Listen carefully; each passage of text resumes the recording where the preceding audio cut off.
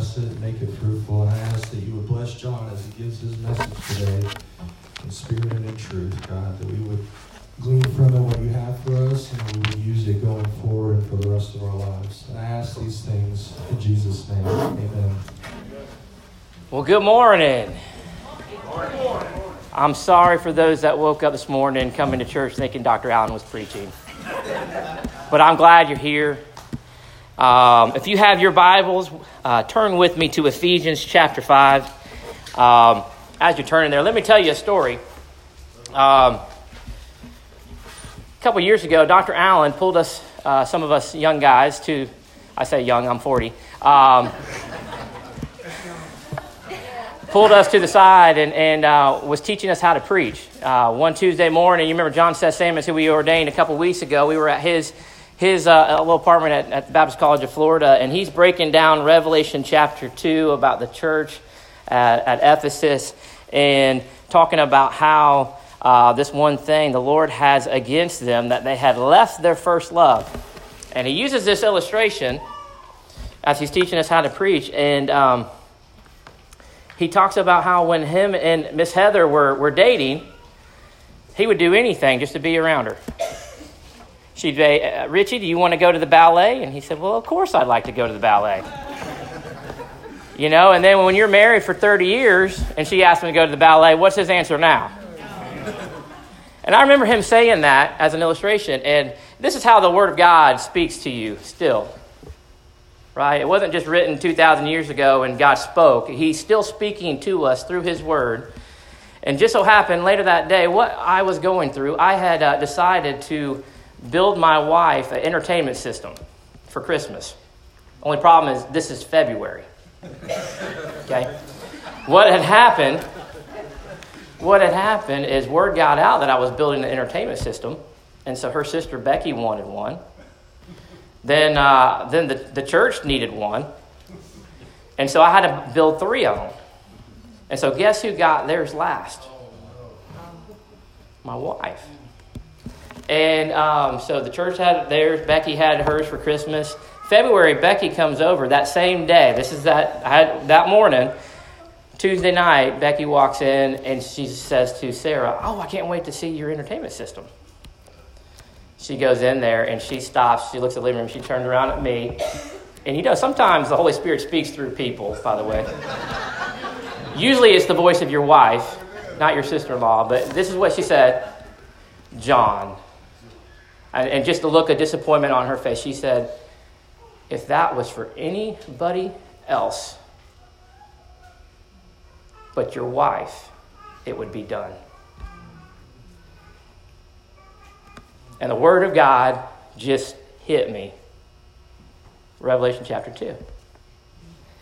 This morning, I want to speak to you on the subject of when a man loves a woman. You know, somehow by God's, grace is the word, or He tricked us into doing this, but somehow me and my wife have become the premarital counselors here at Grace Church. Okay? And there's not something more that I feel more inadequate for than this. And by the way, that's how God works. Whatever you think you're the least capable, that's what He's going to call you to do. And so, you know, there's people like Haley and Troy and Leah and Rashad. We just did their wedding a few weeks ago. I feel like responsible. If they get married and they have a terrible marriage, I'm going to be upset. It's going to hit me hard. And then I remind myself of the truth. The truth is that every couple that I know has their fair share of ups and downs. Right? I'm looking at the people that have been married 30, 40 years, and you can kind of nod your head and agree that marriage may not be all that you thought it was going to be. It wasn't quite what you were expecting. And but this subject, it hits near and dear to my heart and my wife's heart. When I was 1 year old, my parents got divorced. And the sovereign God of the universe allowed me to get married to a woman who, when she was 1 year old, her parents got divorced. And that is why we have a heart to see, especially young people, when they're first just getting started and getting married. We have a heart to I don't want to say warning, but to help them understand what they're getting themselves into. All right, and what marriage really is. And I see Colin nodding his head over here because I told Colin and Katie, Colin, you're the biggest sinner you know. And Katie, guess what? You're the biggest sinner you know. So what do you think is going to happen when you take two of the biggest sinners that you know and you put them in the same household, and then you start having these cute little kids that have sin natures? What do you think is going to happen? It's going to be hard. You're going to have some good times, but you're going to have some bad times. And what do we do to get through these bad times? So Grace Church, God intends for marriage to be in a microcosm, an expression of heaven on earth. And every bride and groom, we start with the same intention, but the only way that's going to happen if marriage is done God's way. And never has there been a couple who did it God's way who has been disappointed with the results. And before God ordained government, before God ordained schools, before God ordained the nation of Israel or even the church, God ordained the home and marriage. What that tells me is I think it's foundational to all the other institutions. It's foundational, meaning if we get marriage wrong, guess what's going to happen? Our churches are going to crumble. Our government's going to crumble. The very institutions of this country are going to crumble if our marriages are crumbling. And I think that's what's happening, the breakdown of the home. I think that's what's the problem with our country. And the only way we can turn that around is by preaching what this book says and by God's people putting it into practice. Amen. Right? And Grace Church, Satan knows this. So guess what his primary target is going to be? Your marriage. The Bible teaches that marriage is a permanent covenant relationship between a man and a woman, totally committed for life. Now, in the near future, a pastor saying that publicly and on a live stream, they might get in some trouble. You realize that, right? Every word is chosen very carefully. Let me read it again. The Bible teaches that marriage is a permanent covenant relationship between a man and a woman, totally committed for life. Amen? Amen. Grace Church, are we going to stand on that definition? Right? What Sarah and I do, and when we do premarital counseling, is if that's true, and marriage is for the rest of our life, then what do we need to do so we're not miserable for the rest of our life? Right? I don't know much, but this is what I know. God did not intend for marriage to be painfully endured. And the Bible says that he who finds a wife, he finds a good thing and obtains favor from the Lord. And if I'm honest, I had no idea when I got married. We had no idea what we were doing because I had never seen a marriage that was a biblical marriage. And so what Sarah and I decided to do, since we had no idea what we were doing, let's just do what the Bible says. Maybe you are here this morning and you and your spouse, you just haven't been connecting well. Maybe your marriage is just miserable. Maybe a room this size, I bet there's a couple in here that's probably fussing on the way over. Right? And they get out of the car and then they just smile and they act like everything's okay as they come in. Been there. Maybe you're contemplating, you know what? The grass is greener over here. Maybe you're here and you've been through a divorce. And can I just say I'm sorry? I get it. My heart goes out to you because I know that was painful. Maybe you're here today and you're single and you're just like, turn the volume down because this isn't for me. The Apostle Paul who wrote this, can I tell you, he's single. And you may not be single the rest of your life. And wouldn't it be useful to learn what God's word says so that you can set yourself for example and actually have some good times in your marriage, right? Paul teaches us what the Spirit-filled Christian's home looks like.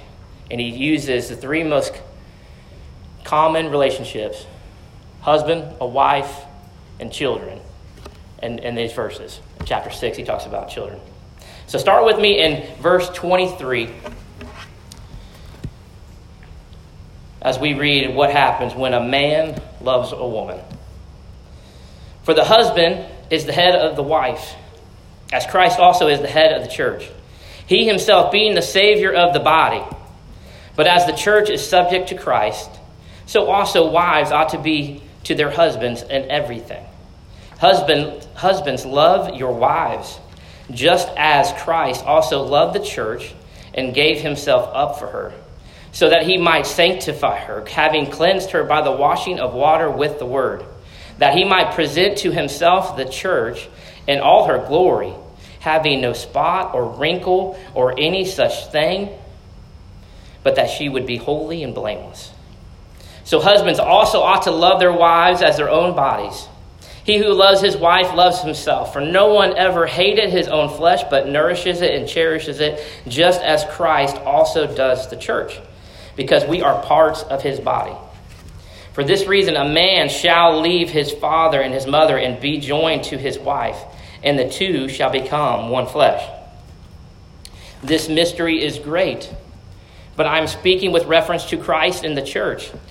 Nevertheless, as for you individually, each husband is to love his own wife the same as himself, and the wife must see to it that she respects her husband. So Grace Church, according to the Bible, a man loves a woman when he sacrificially dies to self for her. Let's start in verse 25. It says, husbands, love your wives, and then I want you to go ahead and underline the word as. All right? As Christ also loved the church and gave himself up for her. Drop down to verse 28. So husbands also ought to love their own wives. And there it is, that word again. As. Paul's making two comparisons of the type of love, the high calling of love that we are to love our wives with. And it's as Christ loved the church and as much as we love our own body. And that's not hard for someone that's selfish like me who loves his own body. I feed it, I take care of it. It's just hard to love someone else like that. What does a woman need the most? You ever thought about that? Besides salvation, what does a woman need the most? Heard it over here. Love. That's right. I would agree with that. I think Paul agrees with that. Some may say that they need security, that they need provisions, they need that their husbands to be the providers. And I think a lot of husbands think they are loving their wives the way God intended them to and fulfilling their responsibility as a husband as long as they get up early and go to work and work hard and bring home the bacon. But providing for her financially is not the priority. The priority is loving her.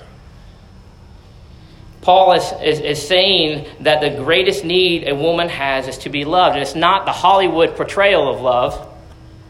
It's why some of the most worst movies I can show my daughters is what Hollywood says love is. This feeling that goes away. It's the biblical sense of the word love, and husbands and young men, it's the word agape. It's a word that means the type of love that you demonstrate and expect nothing in return. When's the last time you didn't have an ulterior motive on Valentine's Day? Agape love is the type of love that you demonstrate and expect nothing in return.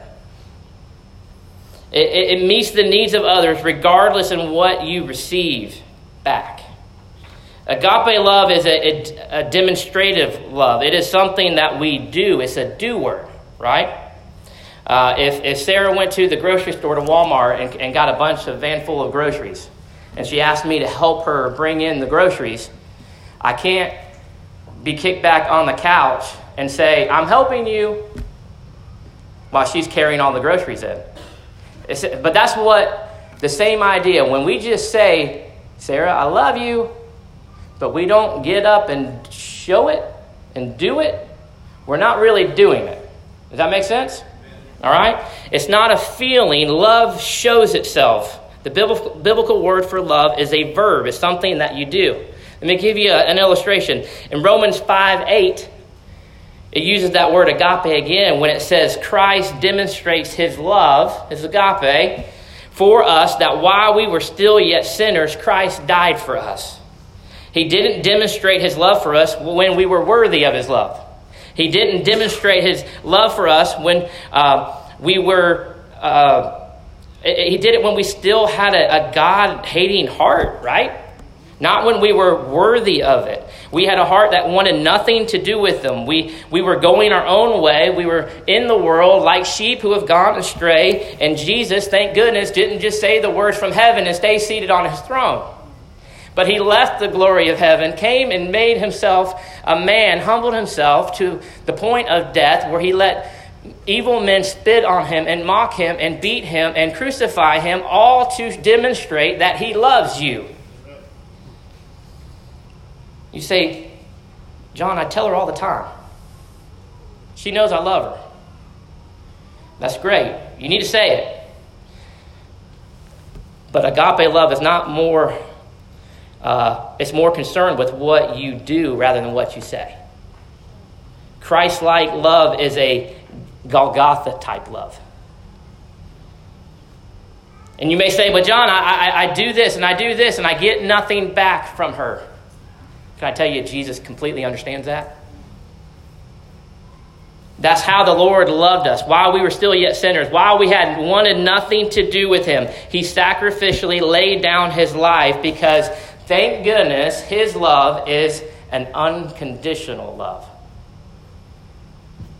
You know why we have so much problems? It's because our love is conditional love at times. His love is an unconditional love. Are you loving your spouse with a conditional love? Because that's not how Jesus loved you. And when I was younger, when I would think, my wife, this is in my pride, y'all. This isn't what I really believe. But in my pride, when I was younger, and me and my wife would have a little argument or not connecting quite. In the back of my mind, I'm thinking, I'm going to take her to my friend so-and-so. He's a terrible husband, so she can compare me to him. So we'll come back, and she'll be like, thank God I didn't marry that guy. Right? Which is funny, but unfortunately, that guy's not the standard. It says to love your wife as Christ loved you. That's the standard. That's why I didn't want to preach this, because my wife, she knows me. And she knows I don't do this well, often. That I need God's grace. Has anyone ever loved somebody else more than Jesus Christ loved the church? Is there a greater love?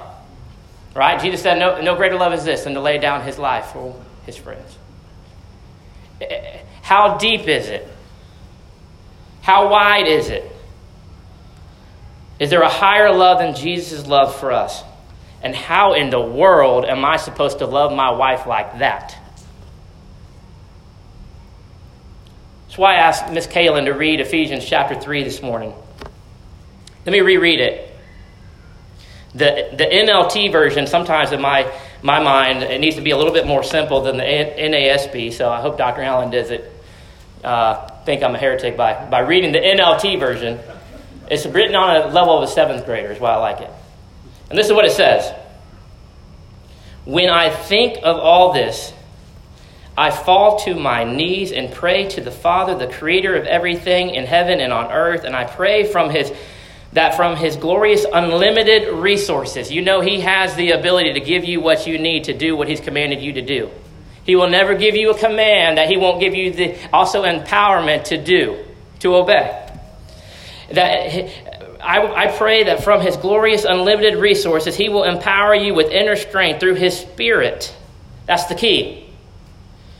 then Christ will make his home in your hearts as you trust him. Your roots will grow down into God's love and keep you strong. And may you have the power to understand, as all God's people should, how wide, how long, how high, and how deep is his love. May you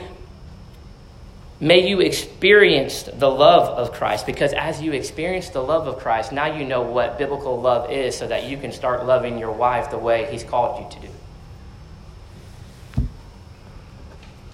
Then you will be made complete with all the fullness of life and power that comes from God. That's the key.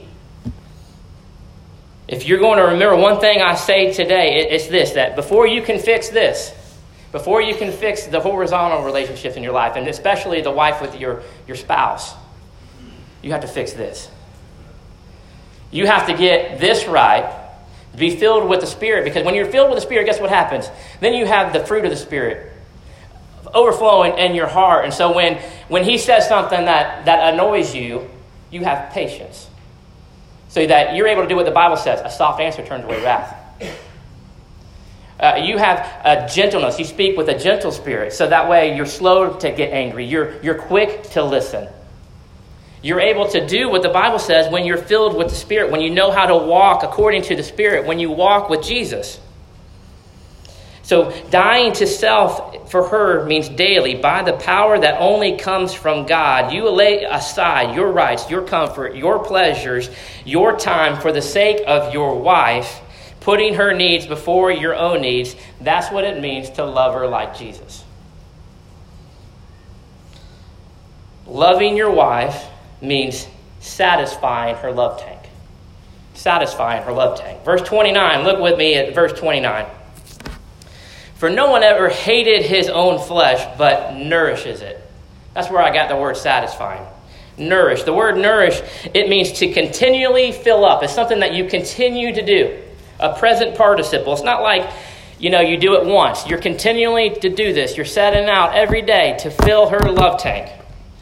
There was a book that I read early on in our marriage. It was called The 5 Love Languages. Anybody else read that book? You know what I'm talking about? Okay. The 5 love languages. The author talks about how men and women show love and how they receive love. And there's 5 main ways he boiled it down. Words of affirmation, quality time, gifts, physical touch, and acts of service. Right? Those are your 5 ways that, and I think I have married, she's a complex creature. I think she loves to be married in all 5 ways. Some ladies only want to be married preferably in one way. They feel loved when you love them in a specific way, right? Not when you just bring home flowers, but when you get up and do the dishes. She feels that the act of service makes her feel loved. That's what it looks like to fill her love tank. Every day you set out to fill her tank with words, maybe like by writing a little note and putting it under her pillow for her to find. Maybe that's words of affirmation. Maybe with service. My wife has basically banned me from the washing machine because I ruined the clothes. But something else, I can do something that she normally does that just blesses her soul. An act of service. She loves it when I bring home presents. That's the way I prefer, because it's the easiest for me to just go buy something.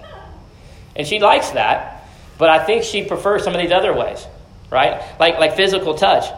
When's the last time you gave your wife a foot massage?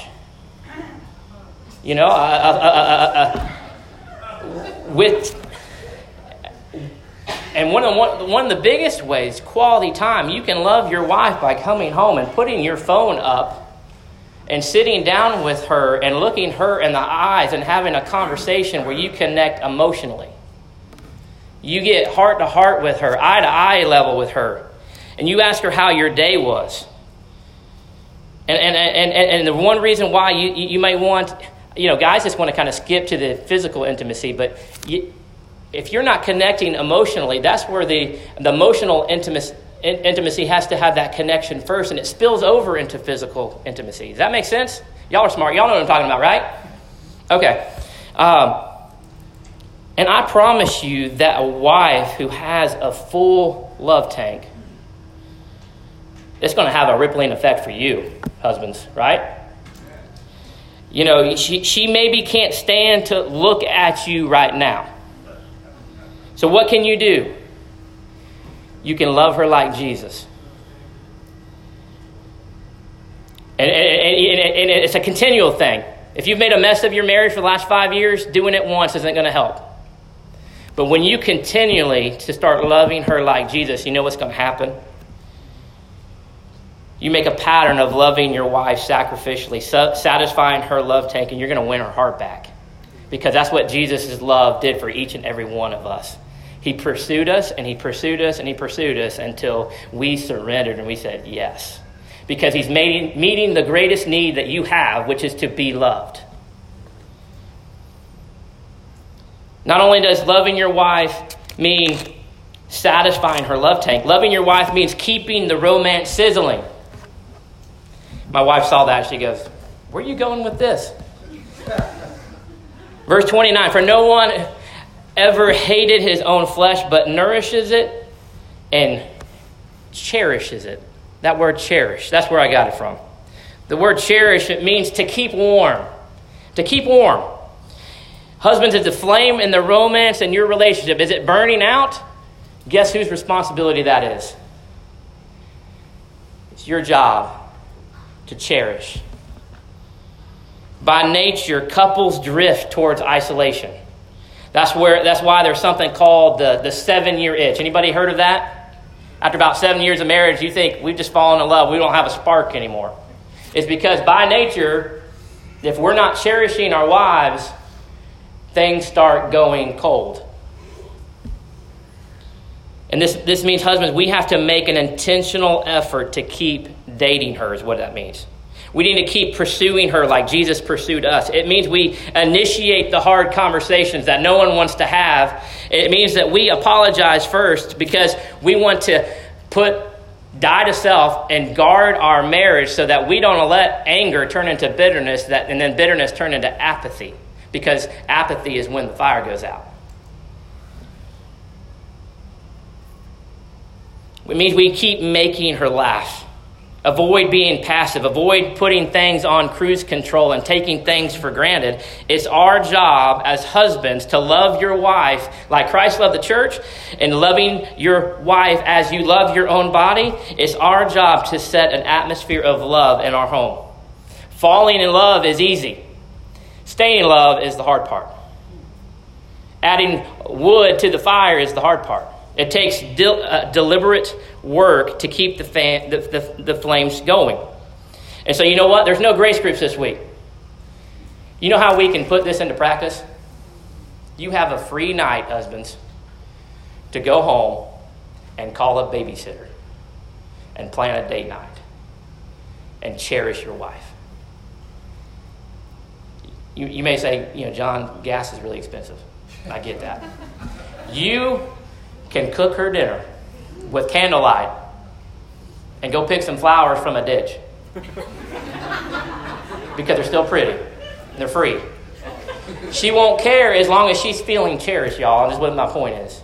She won't care. She just wants you to see you planning and trying and pursuing and dating her and making her feel like you made her feel when you started dating her. Husbands, you connect with her emotionally. You love her sacrificially. Her love tank is full. She's being perished. She's seeing you put her needs before her needs. She's going to take care of your needs. Am I right? Yes. Women, ladies, wives? I heard one amen.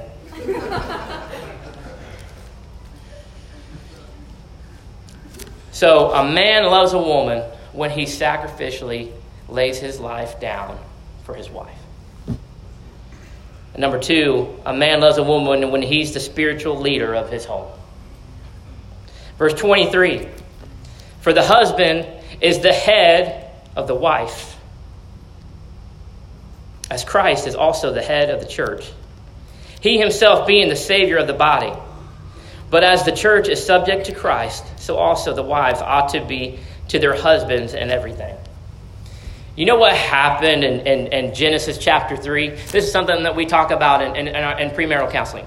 Genesis chapter 3, we call it the fallout of the fall.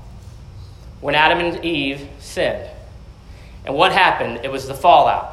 God is in the garden. He's laying out now the curses and the things that this is a result of sin. And we all remember the part of, well, now wives, childbearing is going to be hard. It's going to be painful. Remember that? Guys, we remember the part that you're going to work and it's going to be thorns and thistles and by the sweat of your brow. And I feel that every day of the week. But what we forget is what happened in Genesis 3:16, where after God tells Eve she's going to have pain and childbearing, this is what he says. Your desire will be for your husband, and he will rule over you. What that means is the marriage relationship is now distorted. What that means is there's a competition now in the marriage relationship as who is going to be the leader. And when the lady's desire, the woman's desire, the wife's desire is for her husband. She wants to be head because she looks at him and she sees a poor leader. I get that. And so to assert himself, he feels like he has to then rule over her. And so you ever see a husband that has a home that's like authoritarian, everyone walks on eggshells because he's got Napoleon syndrome. And so he kind of has to bark orders because he's the ruler of his household. Both are a result of the fall, not what God is calling us to do, not what the home is supposed to look like. It says, ladies, wives, the Bible uses the word submit here. It means to arrange under. It's a military term that means to fall in rank. And I see a couple husbands going like, elbow on the right. You listening? Here's the point. If marriage is a slow dance, only one person can lead. If both people are trying to lead, it's just not going to work, right? And I said, I get it, ladies. I get it, women. That wives, when your husband isn't the spiritual leader God has called him to be, and how do you follow a bad leader? I get it.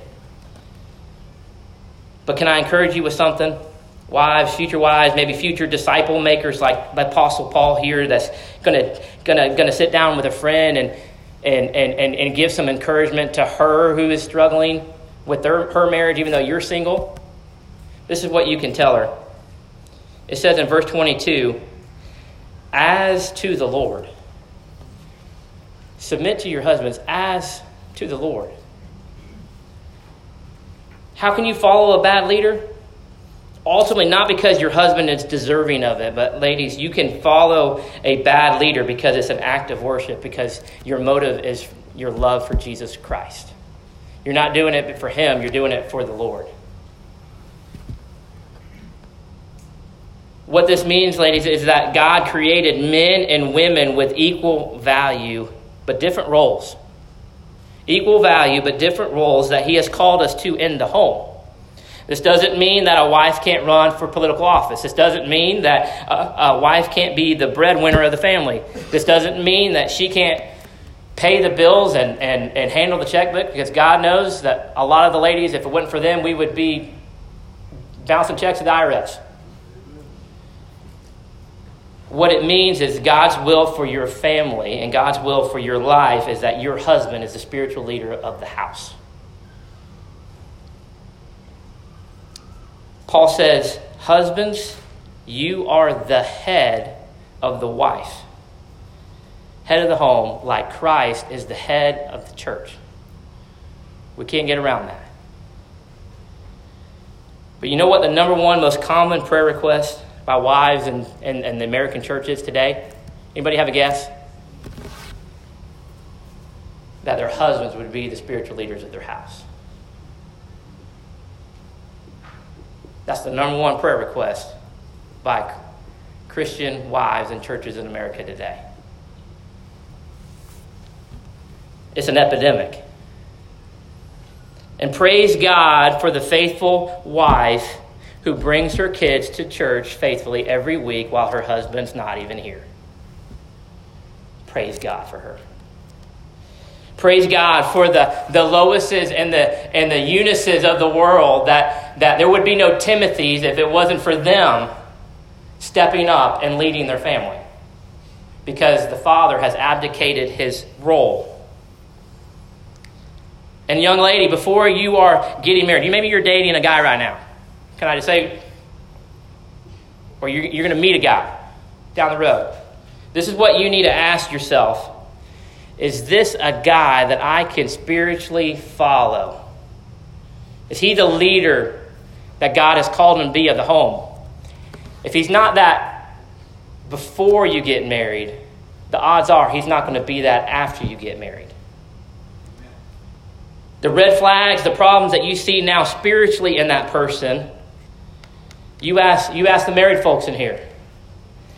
There's more that you haven't seen. Lots of men have potential. I think they all have potential. Very few men are filled with the Holy Spirit and know how to walk with Jesus and know what it means to walk according to the Spirit and to be filled with the Spirit so that they treat you and your house is permeated with love and joy and peace and patience and goodness and gentleness and self-control. That's the key.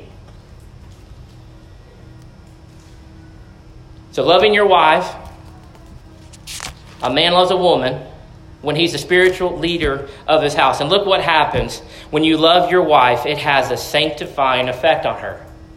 When you love your wife as God loves the church, it has a sanctifying effect, just like his love does for us. If you are a believer in Jesus Christ, guess what? You will be made more like Jesus, right? Verse 26, so that he might sanctify her, having cleansed her by the washing of water with the word, that he might present to himself the church in all her glory, having no spot or wrinkle or any such thing, but that she would be holy and blameless. You know when you are starting to love your wife like Christ loved the church? It's when she begins to look more like Jesus. She becomes more like Jesus. Look how sanctification happens. It says, having cleansed her by the washing of water with the word. It's the word of God, right? The word of God. The word of God has a cleansing effect, Grace Church. It has a cleansing effect. For a man to love his wife, he's going to see to it that she hears and is exposed to the word of God. If she's in an environment where she's at a church and the word of God is not being preached, he's going to be the spiritual leader and he's going to get her to a church where the word is preached. He's going to see to it that she's in Bible study, that she's reading they're reading their Bible together. You know, something that we used to do when me and my wife started to grow after we got married, we would go to Dothan in Panama City, and it was a 45-minute drive. And so you know what we would do? I'd put a sermon on in the car. We started listening to a sermon every time we drove to Dothan or Panama City. It's the word of God that made my wife become more like Jesus. This guy, when you plan a vacation and you're going to go out of town, he's going to plan where we're going to go to church on Sunday, because you can't lead your wife to be more like Jesus and at the same time let her lose her first love. Does your wife look more like Jesus today because she's married to you? Or the way you love her and lead her, is she further away from Jesus?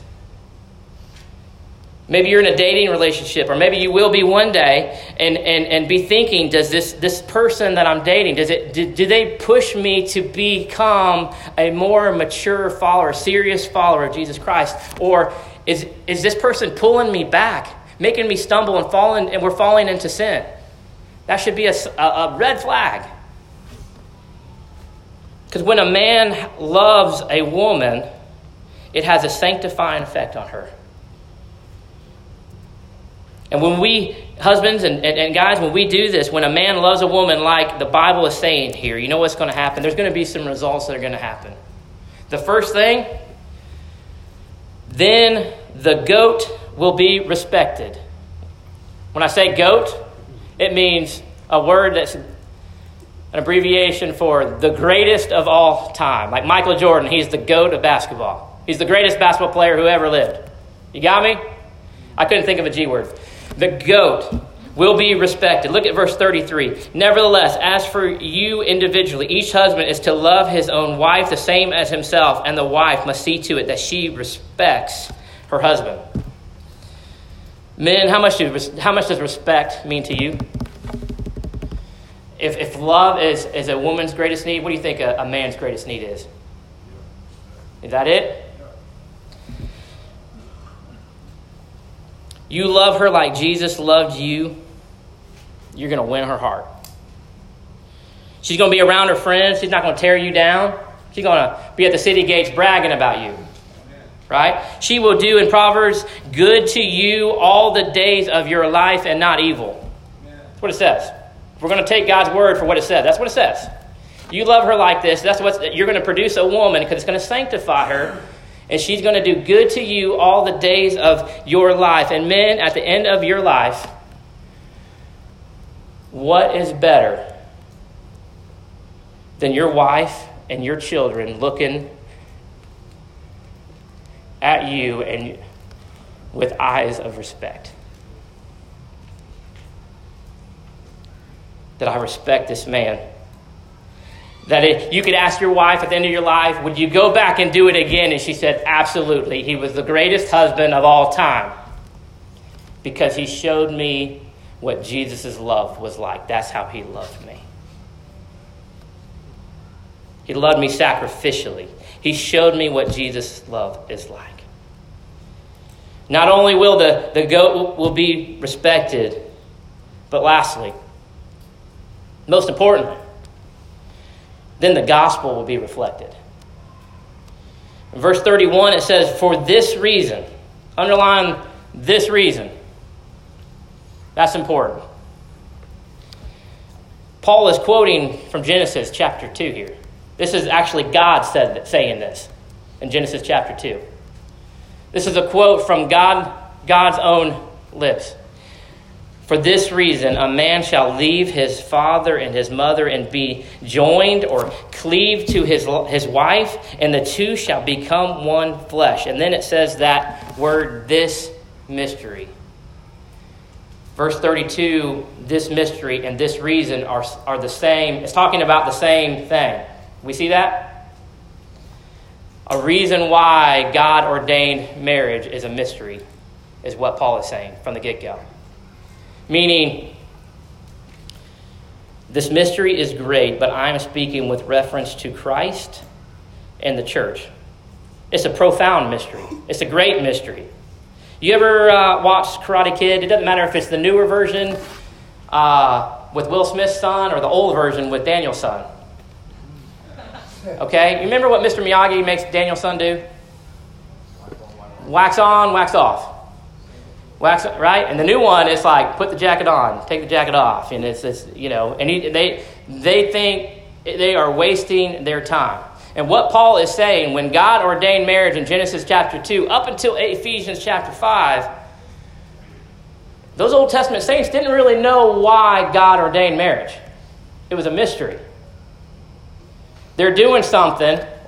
God says, a man shall leave his father and mother and join his wife, and the two will become one flesh. And so they're waxing on, waxing off, but they're not knowing really why they're doing it. And Paul is now revealing this mystery. See, a mystery is still hidden until God's word reveals it more. You remember why Jesus taught in parables? When I was a kid, I just remember parables are a earthly story with a heavenly meaning, a heavenly point. Can I tell you, your marriage is a parable that God is using to tell a lost and dying world the truth of who he is and how much he loves his church. Paul says, I'm speaking with reference to Christ and the church.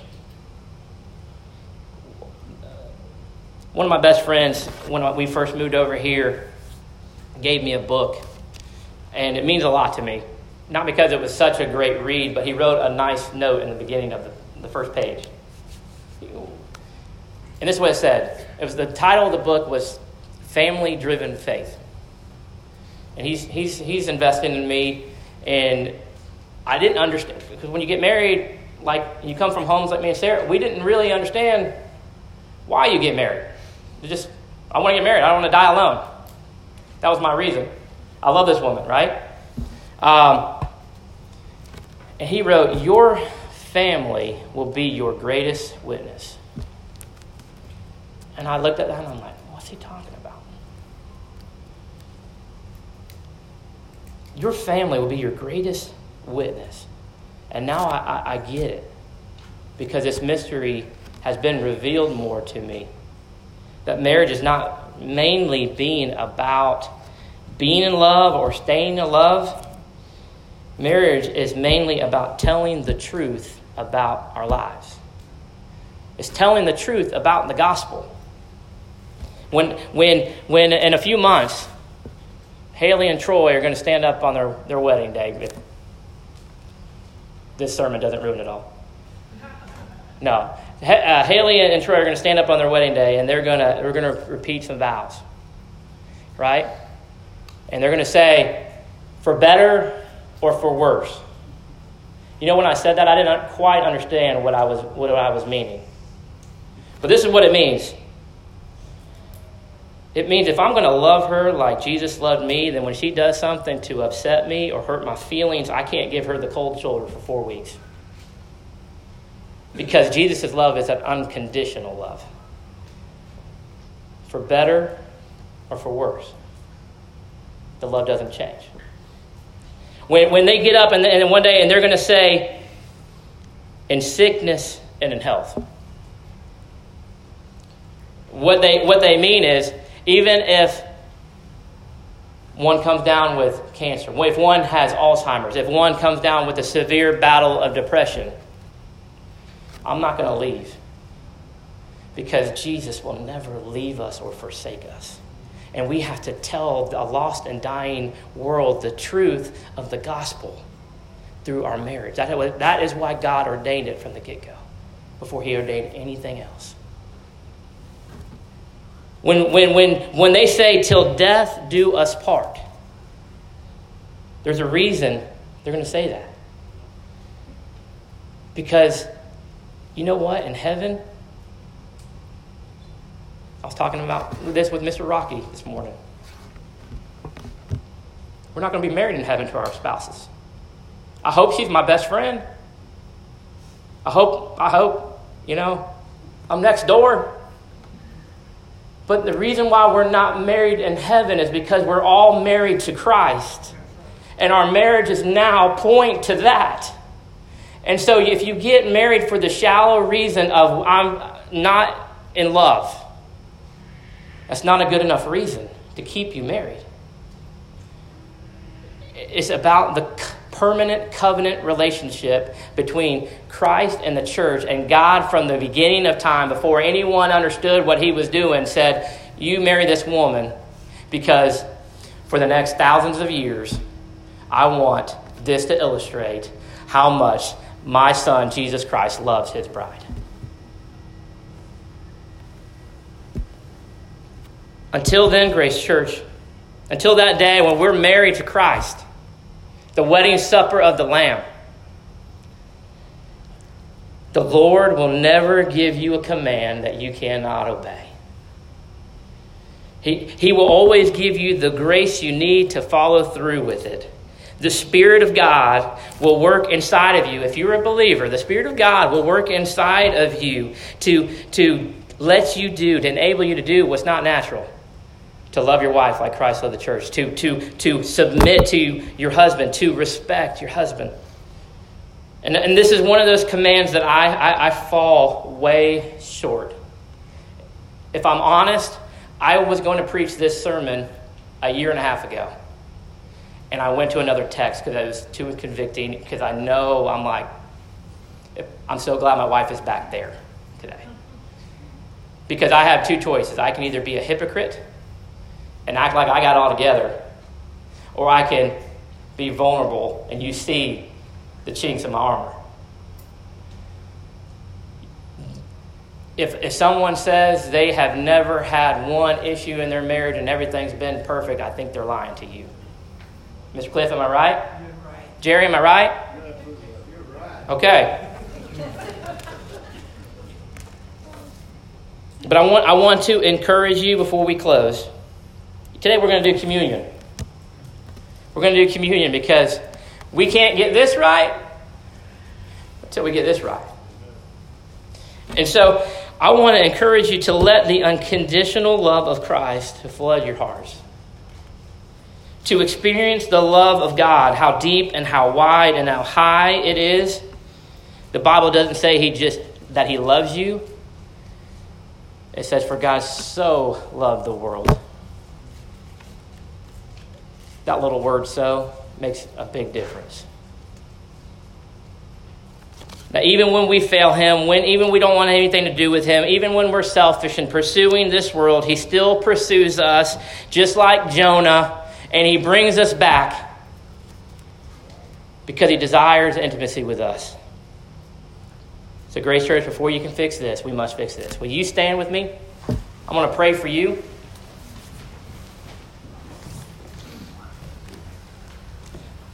Father God, Lord, we come before your throne, God, to tell you you are worthy. Lord, we thank you for how you've demonstrated your love towards us.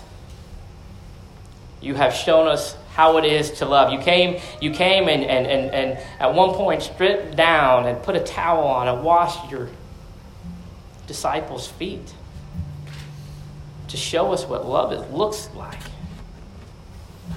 And God, I know there are people here this morning that we've had it all wrong. And God, I pray for your grace. Lord, the reality that nothing we can do to make you love us more, there's nothing we can do for you to make us to love us less. It's because you love us as much as you love your own son, and we thank you for that. And God, we need your help. These commands are impossible unless you fill us and make us more into the person you called us to be. And so I pray for our people here, married, single, whoever, the people of God, Lord, will you fill them with your Spirit so that the relationships they have in their life, whether it's parents, whether it's spouses, whether it's children, whether it's difficult co-workers, Lord, the answer is the same. We need to be filled with the Spirit of God. And I pray that you would do this now, Lord. We ask this in your holy name we pray. Amen. Before we sing the song, we're going to come up and everyone's, how we do it, the bread and the grape juice is over here on the table. You come. You don't have to be a member at Grace Church. We do ask you to be a believer in Jesus Christ. We're going to invite you to come and partake and go back to your seat and take a moment and reflect about the great love of God for you. You know, the gospel isn't just something that you believed when you first came to Christ. It's something that we need all in this room right now. Because no matter how poorly we've obeyed Ephesians chapter 5, Romans 5:8 is still true. That Christ demonstrates his love, that while we were still yet sinners, not because of how well we've obeyed, but while we were still yet sinners, he died for us to show us his love. Aren't you glad Jesus' love for the church is unconditional? That there is no condemnation now for those who are in Christ Jesus. Jesus doesn't want you feeling guilty or ashamed. Can I tell you what he wants? He wants you in your heart. And when he looks at you on the authority of God's word, according to Ephesians chapter 5, can I tell you, he doesn't see the mess that we've made. The things that we've done as in the past is covered by the blood of Christ. What he sees is the person he's making you to be, a holy, spotless bride without wrinkle or stain. And one day he's going to present you to himself with great joy in heaven at the wedding supper of the Lamb. And so as you come, this is his body that was broken for you. This is his blood that was spilled for you. The Bible says, do this in remembrance of me. Remember how much he loves you. Grace Church, I invite you to come and partake.